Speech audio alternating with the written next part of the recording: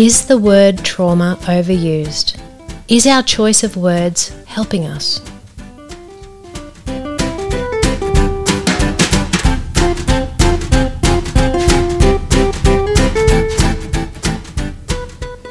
Hello everyone, welcome to Signposts for Living with Dr. Kirsten Hunter. Hello Brian, how are you? Hello Kirsten, I'm very well, thank you. I just discovered your last name's West. I did not know that. Brian West, everybody. We have Brian here. Lovely to be here. And you know, we were talking earlier about what we're going to be getting into because you've got this brain that I just want to spend time with, and you came up with this really great idea of talking about trauma. What is trauma? How do we define trauma? How does terminology, language affect us? And I think it's a really good topic. Thank you. It's certainly one that's been on my mind for a while. Why? When? How? What? I guess if I take a step backwards... Yeah, I like that. Then my children are now middle teenagers, but when they were younger, you'd go to the playground, and if a child fell over, they'd look at the parents, and the parents' response would then guide, essentially determine how the child would respond. And there were those parents who would immediately rush to the child or have a frown face, a sad face, and those children invariably, if they weren't actually injured, would be upset and cry and so forth. The parents who say, okay, up you get, no worries. Then the parent... You'll be right, up you go. The child will get up and be okay. Yep. And so that particular moment was kind of defined for the child by the response by others. So it wasn't the actual incident, it was the interpretation of the incident. Yes. And thinking about that now, 15 years later, I think it's happening more and more, and not just parents with children, but people with each other, and perhaps even people with themselves, is when something happens, their manner of actually describing that event to themselves, or perhaps more importantly, the way they describe that event that occurred to them or with them, or they were there for it, the way they actually describe that to others. And then the flip side there is how people then describe, or how people presume to describe the experience of someone of an event. I think that can easily lead people down a path of like the child who gets cuddled when they've just fell off the slippery dip and they haven't actually hurt themselves. It can lead them to then not go on the slippery dip again, rather than seeing it as a temporary mishap. Okay, my brain's just exploded with the whole topic of conversation. Oh, my brain hurts, I swear. But, we are storytellers, and we really do put some, we call it narrative that gets overused, and we define what has happened, our role in it, how it's affected us, and that has an enormous impact on our recollection of what's happened, how it affects us moving forward. I'd agree. Yeah.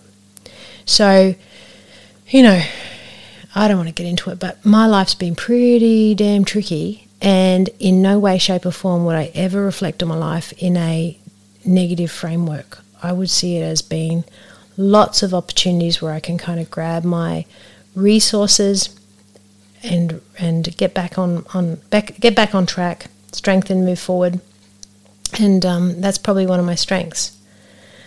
When I've met some people, and let's talk about a relationship breakup, and they will talk about their ex-partner, and they will talk about that person with so much hostility and victim mentality, and just incredible negative energy. And you think, wow, you've had a really tough time, you poor darling, that's really tough. And you think it's happened in the last 6-12 months, and you find out it was 13 years ago. And they've defined themselves based on a hardship that's happened to them. So I don't know if this is where your brain's going to. It certainly can. And I think what you're getting to there is that, and I agree with this, is that some events, they're temporary. They're just things that happen. Yeah. And it's quite often up to us about how and I think this comes to the second part of the title, is are we using the right words? Is how the words we use to describe what happens to us is, to a large extent, I believe, going to influence whether or not those events are going to carry on in defining us. And sometimes we can choose words, perhaps intentionally, to enable ourselves to be defined by an event. And sometimes I think we can also choose words that enable us to unintentionally, or cause us to unintentionally be defined. Give us some concrete examples. Well, your example of someone had a hardship with a relationship some years ago, and they've enabled themselves to be defined by it because they have perhaps viewed the situation in a way and described it to themselves in a way that prevented themselves from ever being able to get over it or get past it. Move forward. To move forward. And the narrative they then, I guess, got stuck in kept them in that spot. And they just endure in that, and that could become their identity. Okay, so my brain's exploding again. I'm thinking two topics of conversation. One, how do you define trauma? Second conversation is acceptance. So let's go to the second. So, life is going to have very many crossroads where we have a tough situation come our way. And I think resilience is about the capacity when we're in a tough spot to bungee back. It's about recovery. It's not about not having difficult times. It's actually about saying when we have the difficult times, finding a capacity to be able to recover and to take our strengths and to kind of rebuild and move forward. It's also about being very resourceful. I'd agree. And I think also there's a time element there. What do you mean? That resilience, the recovering, the bouncing back, doesn't necessarily have to happen immediately. No. It can take time, depending on the nature of the event or events that occur, or the experiences. Sometimes I think, understandably and logically, some things take longer for some people to overcome, to bounce back from. Completely valid, completely real. Going to the first sort of branch of conversation you suggested, the definition of trauma. I think perhaps what we're seeing is the word trauma being used in situations where perhaps it's not the best choice of words if we're actually hoping ultimately for people to be able to bounce back from things. Okay, my brain's going again. So I think there's two issues there. I think is there a framework that kind of is the definer for what is trauma and what isn't, and why do we even bother with language? And the second is, what is the power of that language? Because I know a lot of people that have what anyone would describe as trauma. They have really, horrendous domestic violence in the home environment, or they might have sexual abuse, or they might have had a rape. Or they might have had trauma. I had one person with, he was held up at knife point, and they have had the capacity with time to work it through. So trauma is really interesting, isn't it? It's how do you define trauma? I think the examples you gave are ones where, if we look at the so-called pub test. What is those exampos would what is the pub test? The pub test, where if you go to the pub and ask a group of people, just ordinary people, would this fit? Okay. Then I think we'd find that the examples you just gave of people and their experiences would pass the pub test of being able to be described legitimately as traumatic. I think what's happening is, and where I wonder about the use of the word is where it's the same word is being used to describe events that are not of that nature. Such as? Okay. We had a visitor to our house once. The child would not get out of the car. The parents did not require the child to get out of the car. The child just stayed in the back seat under the blanket. And the reason is because it was too traumatic to get out of the car. Another example was last year I broke some bones in my body. You did a good job. I broke a few bones. You went flying through the air, upside down. Yeah, twice. Not good. And I didn't bounce. Tough year. But 2021, not a good year. it was fine. There was Case in point, ladies and gentlemen. Them's the breaks, you could say. But people then said, well, that must have been very traumatic, deeply traumatic. So the word trauma was not sufficient. It had to be very or deeply traumatic. And I'm thinking, well, actually, it was neither of those things. Physically, it was traumatic because I, broke stuff. It was an inconvenience. It was a hassle. It was annoying. It was frustrating. But it wasn't traumatic. And likewise, for the kid who didn't want to come out the back of the car, to get out of the car and say hello to your grandparents when there's no reason not to, or anyone else, it's not going to traumatise the child to in that situation. They might be uncomfortable. They might be upset by that. But to say that they're actually going to be traumatised by doing that, I think is actually, in many ways, and this is my greatest concern, is in many ways going to undermine or erode the ability for the broader community to understand the experience of those people for whom you gave examples earlier, whose situations we do agree were traumatic. Absolutely. Clinically, I'd kind of break it down, interestingly, into, post-traumatic stress disorder. Okay, so that's when we've got a trigger. It makes us feel that we're fundamentally unsafe, and from that we might have flashbacks. So that's like a movie that plays through with the event. Intrusive images, so it's like a picture that comes in like we're there in real time. Or we've got hypervigilance, so this heightened startle response. We might have panic disorder, panic symptoms, panic attack, that whole spectrum, sleep issues, etc. And these are really typical symptoms of a trauma response. And from that we can also have phobias. So that's all kicking in. But we also have those people that don't have any PTSD symptomatology whatsoever, but they have got fundamental attachment issues. So it basically, the trauma they've been through makes them feel, do I feel safe? Do I feel that I can trust people? And that has a huge impact, enormously. Okay, to interrupt. So you said the trauma that they've been through has caused these attachment issues.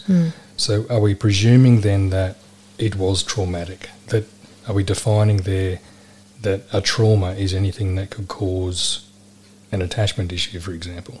Well, that's a whole conversation, because plenty of people have attachment issues and they've just had a negligent parent that is not traumatic per se, but their fundamental needs have not been met.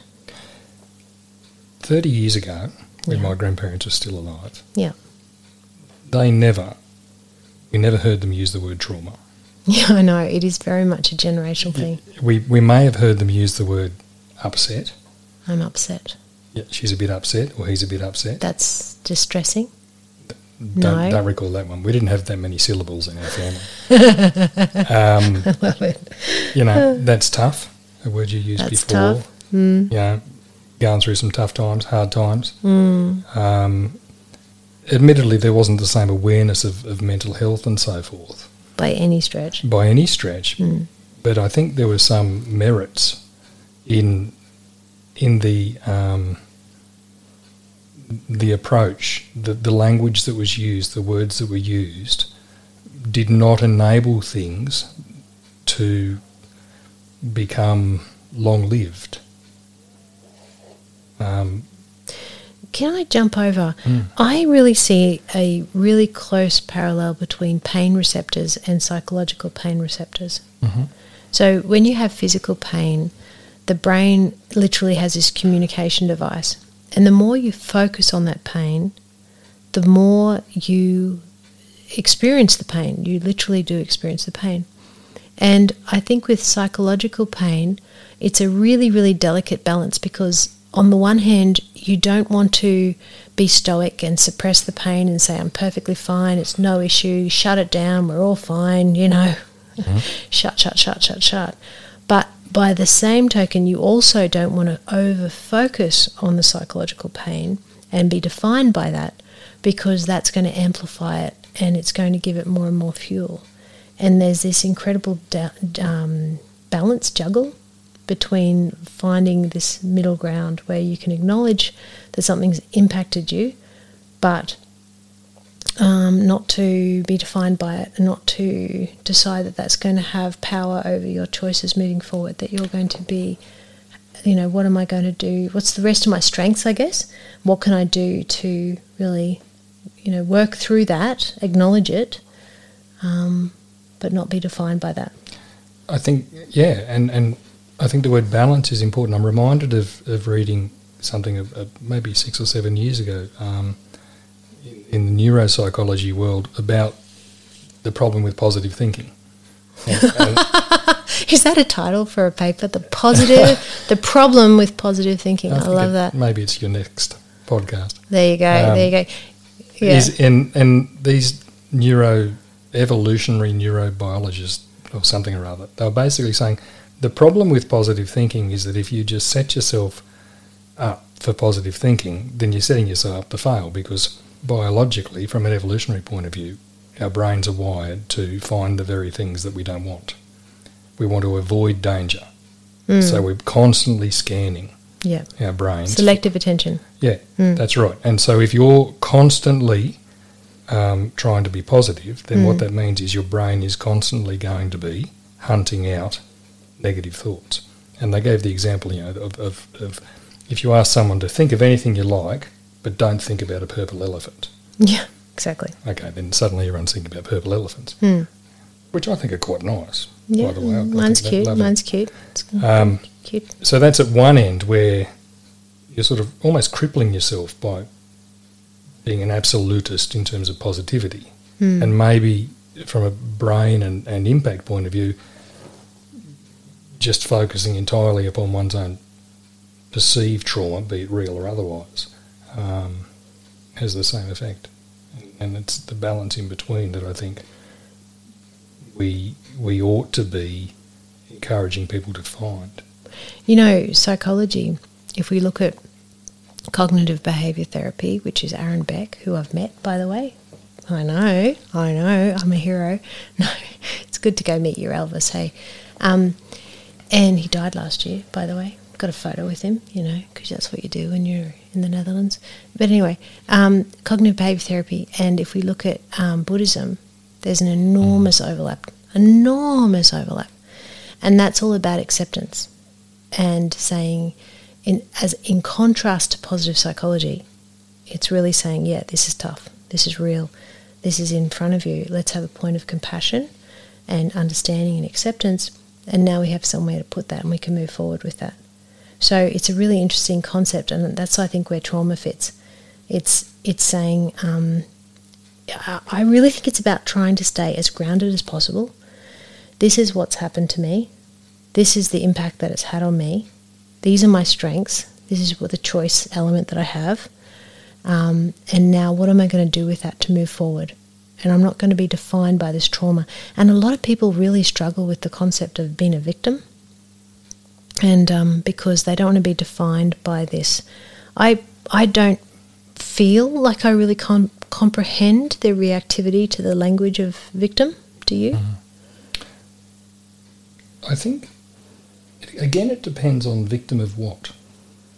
Well, trauma. It depends on what trauma is. Define trauma. Excuse me. If we're talking about the examples you gave before, then you could say, yes, victim of situations that are traumatic, legitimately so. And I understand that, we live in a sort of we live in a postmodernist world where people's own lived experience and their own values is their own truth. And with that comes their ability to then define words for themselves.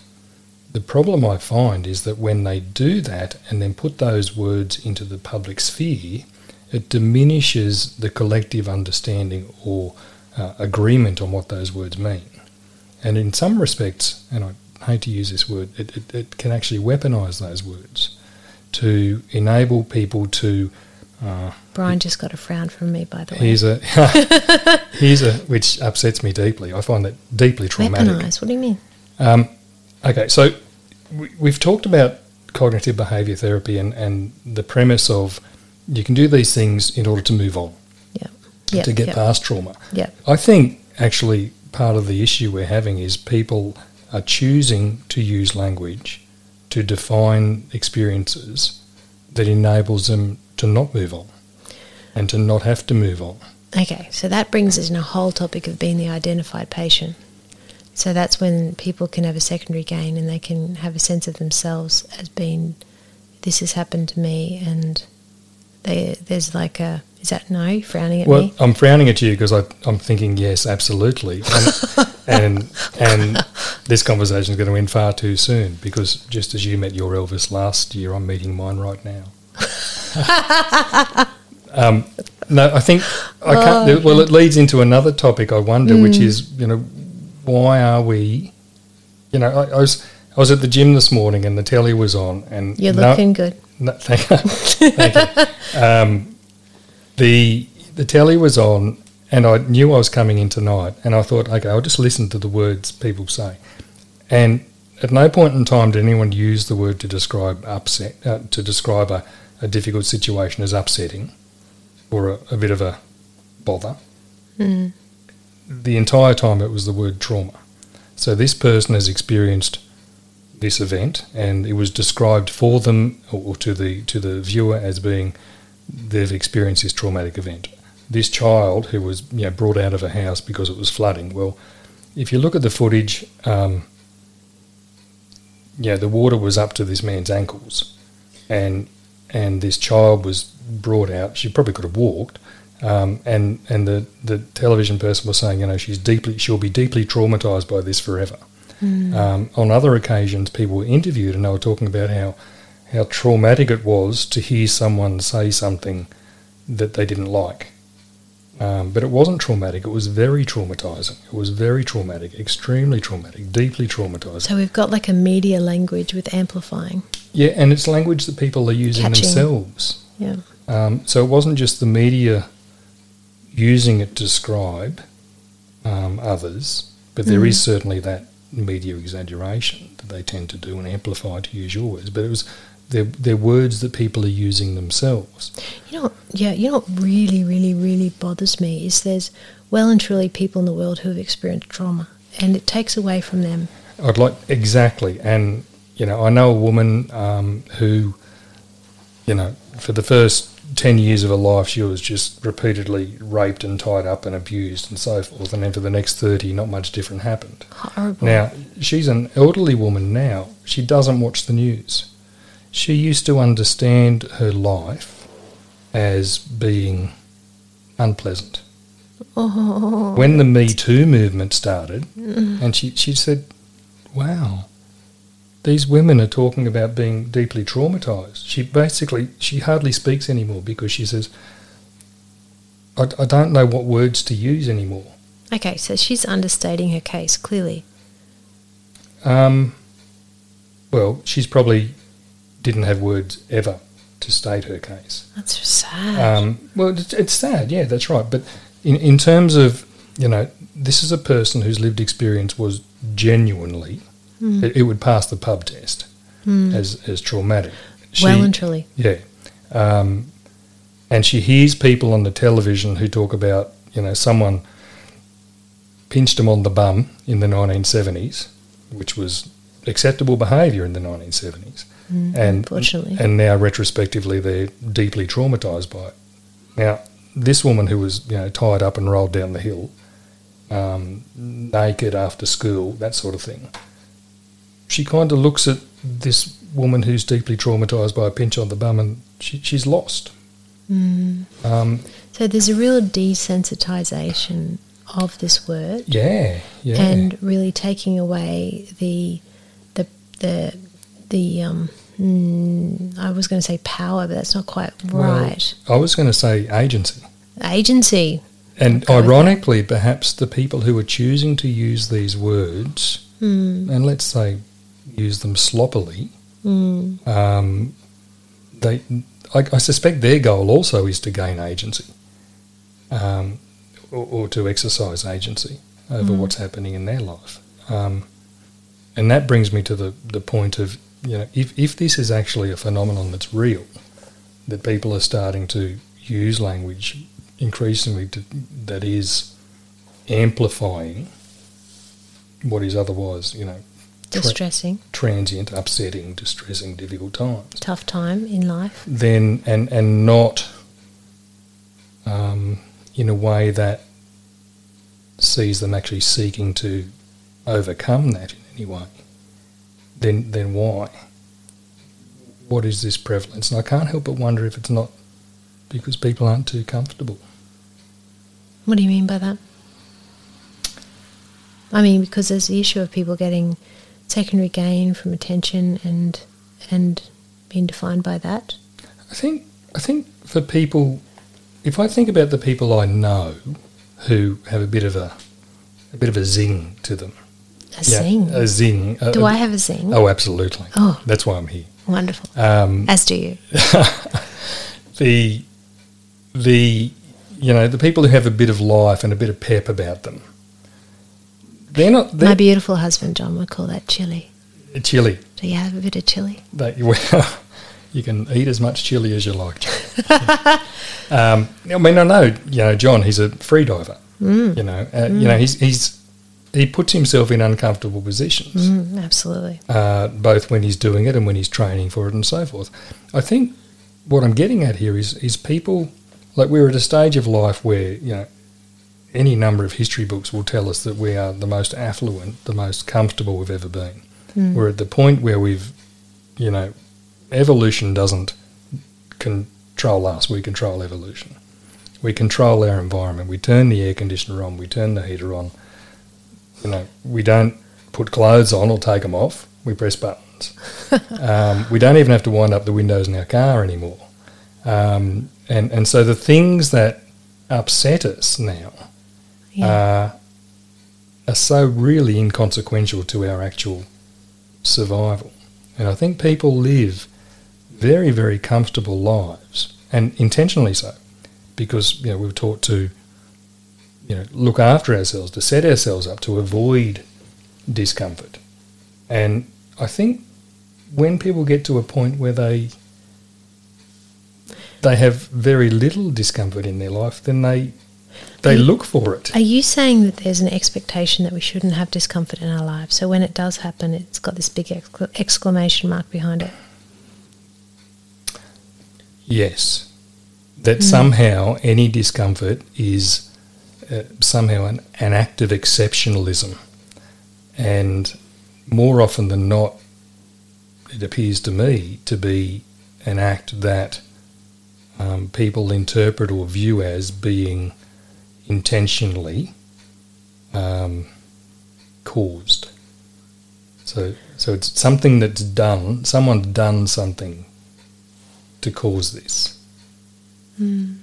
It's how it seems to often, not always, there's always exceptions to this. Do you know, this is really interesting when we think about trauma and we think about sexual abuse. Now that's probably the most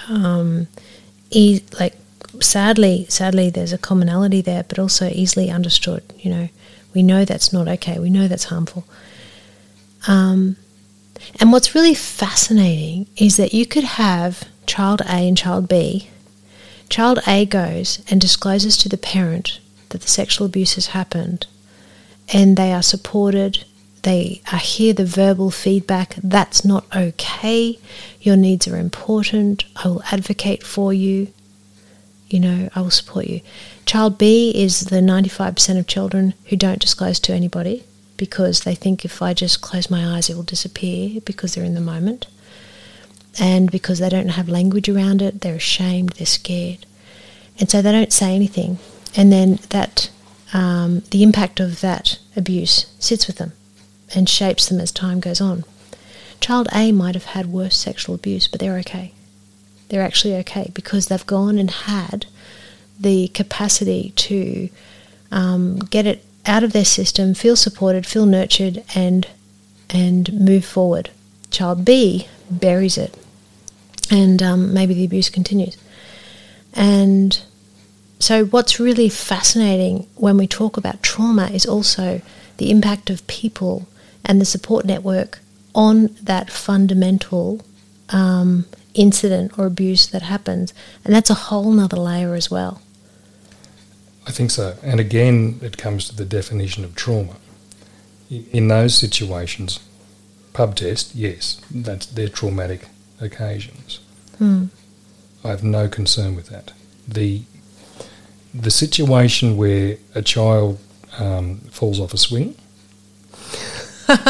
Okay. and mother goes to or father goes to child, or chest feeder goes to child, whomever goes to child and says, "Oh, that's and treats it like it is a traumatic event." Yeah. So that amplified response, which is like a fear response, the child goes, "Okay, I need to feel fear right now, and this is not okay. What's just happened to me?" Yep. And I think what we're getting to there is the concept of harm versus the concept of injury. Define that. Well, injury is, where your body is in some way hurt, or your psyche is in some way hurt. Yep. It doesn't necessarily have to be permanent. Yep. The concept of harm, much more intangible. And so in that situation, the kid falls off the swing, could be injured, may not necessarily be harmed.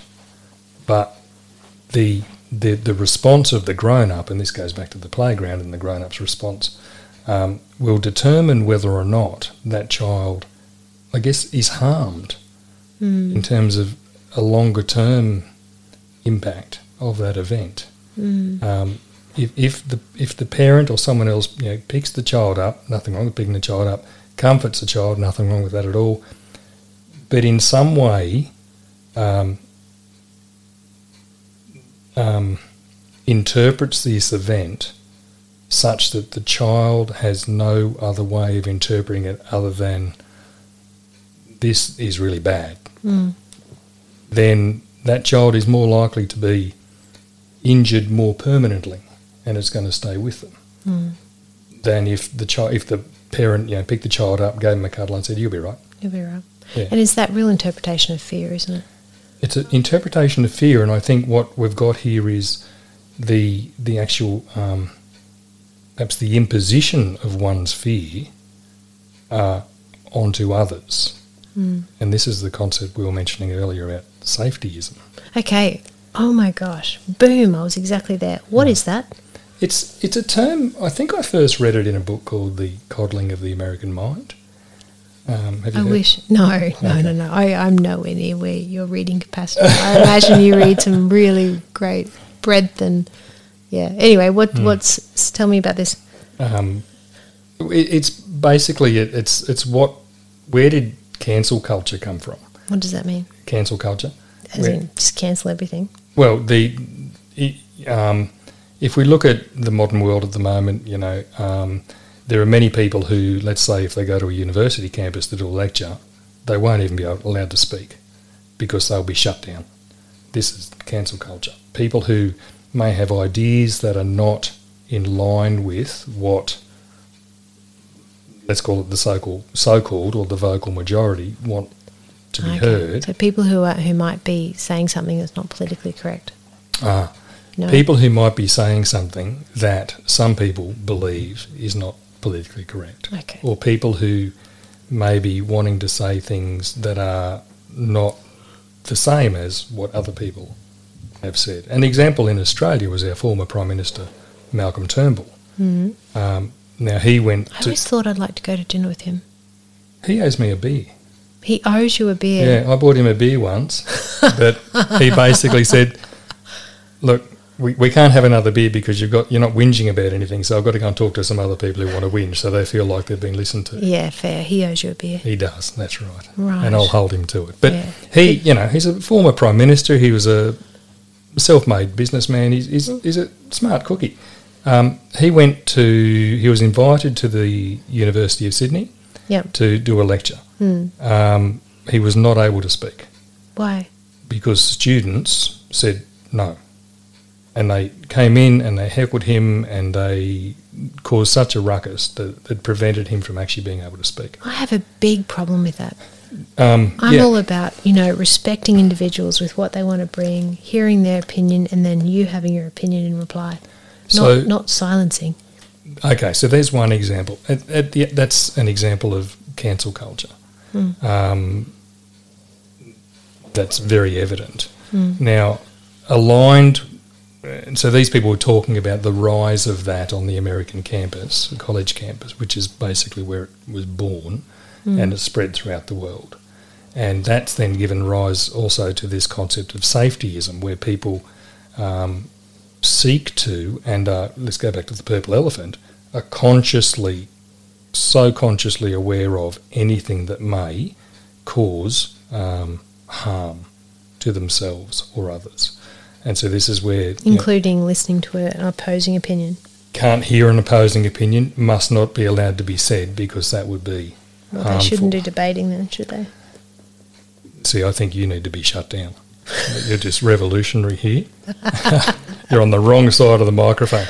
They would say you're on the wrong side of history. There you go, wow. And so it's given rise to the concept of safe places. I was talking to a fella who works in the ABC, and he was saying in the kitchen in the ABC headquarters in Ultimo, I don't know if this is true, there's a sign up, there's a policy on conversations for the... And you're not allowed to ask people, why are you having salad today? You had a sandwich yesterday. Because that creates, it's some people would interpret that as a microaggression. Oh, wow. Which means that this place where I want to go and have my lunch is unsafe. Oh, so it's this really kind of mollycoddling. Yeah, hence the world. title of the book, The Coddling of the American Mind. Yeah. Can I ask, just on wrapping up, this phrase, victim survivor? What does that mean? Well, I don't know. I think it means that someone, they believe something's happened to them that was unpleasant, and that means that they're a victim. Yeah. But they've survived it. Yeah. Which means that they're a survivor. So rather than saying, "Well, I had a bad day the other day," or something awful happened, it's put into words that enables them to be, at once, someone that something bad happened to. But I guess on the flip side, someone who says, I'm not going to be defined by that, I'm going to be defined by my response to it. And so in Australia, Australian of the Year last year, Grace Tame, who's done wonderful things in terms of legislation around child sexual assault and things like that. Absolutely. Absolutely. I think she describes herself as a victim survivor. So I'm not sure. As adults, I like the word survivor. I've had a lot of people. It's an empowering word, whereas the victim is sort of like defining you, and you're still in the gutter. I don't know. It's a very disempowering word. I think they are. My concern is the word survivor also has a certain element of permanence to it. So when can I no longer be a survivor and just be Brian? It's really interesting when I think about my history. I've been through a whole lot of stuff which a lot of people would easily define as trauma. Yeah. But I am not impacted by those various events. I'm not. I'd like to flip that and say that's great. For people who... Because of my mental health, and I've worked really, really, really hard to come on the other side and strengthen from that. My concern, and this is where the topic is, are the words we choosing helping us, is I think we can limit ourselves in terms of our getting over things by choosing to use words that create permanence rather than allowing transience. It's kind of, is your trauma going to define you? Is the event going to define me? Is the event going to define you? Because as soon as I call it trauma, then then for many people, there's no going back from that. Especially if it's Depends on the individual. If it has superlatives added to it, deeply traumatic, then not only is this thing really bad, it's really, really bad. There's no going back from this. And this then gets mixed up with the choice that people use to buy into it. Some people, by all means, yes. It's not necessarily a choice. They don't choose to buy into it. They're just messed up by stuff. But there are those who I believe who choose to dwell in the land of it. And these are the ones who I look at and I think, hang on a minute, don't you have obligations as a member of a functioning society to at some point in time, sure, if you're acknowledging that something happened that you're saying is traumatic, then, well, what are you going to do about it? Because you can either be defined by that or you can do something about it. It seems to me that people who are defining themselves by it... What does that look like for you, doing something about it? Well, coming to see someone like you. Definitely. Having the skills, learning about yourself, learning that there's an alternative approach. It's this is not going to be a popular comment, but it's almost like for some people it's a form of virtue signalling. What? That educate me. Virtue signalling. The concept that, I can go hell for leather on social media talking about some cause or other. And that I may not actually do anything about it, really. I just talk about it. And that's signalling my virtuosity, that I'm a virtuous human being. And so I'll have lots of comments about people with cancer, and that, or poor people, or what have you, and that highlights to the world that I am a virtuous person, when in fact I may not be. So it's kind of saying, I value this issue, this is a social issue, I want to draw attention to it, but there's a secondary gain in there. Oh, absolutely, and that's the motivation. It's you will value me because clearly I value these things. Oh, wow. Yeah, and I think people, grown-ups, do the same thing with these experiences that they define as trauma. And as I said earlier, that's what in psychology you would call the sick role, when you get a secondary gain from having a problematic self-definition. And I can't help but wonder now, and maybe this is where this conversation was really going to in terms of helping me with my own thinking, is the motivation for people to be, let's say, misusing the word trauma because of the secondary gain they obtain. Maybe another conversation is does it help them to never have to face growing up? What does growing up mean? How do you define that? Adulting. Do you know what? I really do think that the reality is that so much of our psychological state is subjective, and life is tough, and life is going to have hurdles. On the one hand, we have to have an acceptance that there is going to be suffering, and I don't know if our society really grasps that. And there is going to be the normative suffering, and being able to say this is a rough time right now rather than defining it as trauma. I think that's really important. And then I think that when we do have events that do happen where it is very violating or it is very threatening to our sense of survival, that is traumatic. But even then, our job is to process that and get healthy through that process so that the level of trauma is diluted and it becomes less traumatic to us. And all of it is a really active process in saying, I'm responsible for myself and I'm going to work really, really hard to work with what's in front of me, work with what my strengths are, so that I can forge forward. And that's what resilience is. And I think this is really about us taking responsibility for ourselves and defining ourselves on our mental health rather than any kind of attention that we might get from being in the sick role. And that's kind of my overview. What do you think? I think the suggestion of the role of the normative reference group I think is really critical here. And it goes to my concern that if we're normalising, if we're amplifying, no, I don't know what's the word here. If we're starting to more collectively use the word trauma to define things that perhaps wouldn't pass the pub test as being traumatic, then that makes it difficult. And especially if that's combined with a culture of a greater emphasis on avoiding potential harm than on being resilient. Your point there about taking responsibility, I think that goes to my comment before about growing up and being an adult.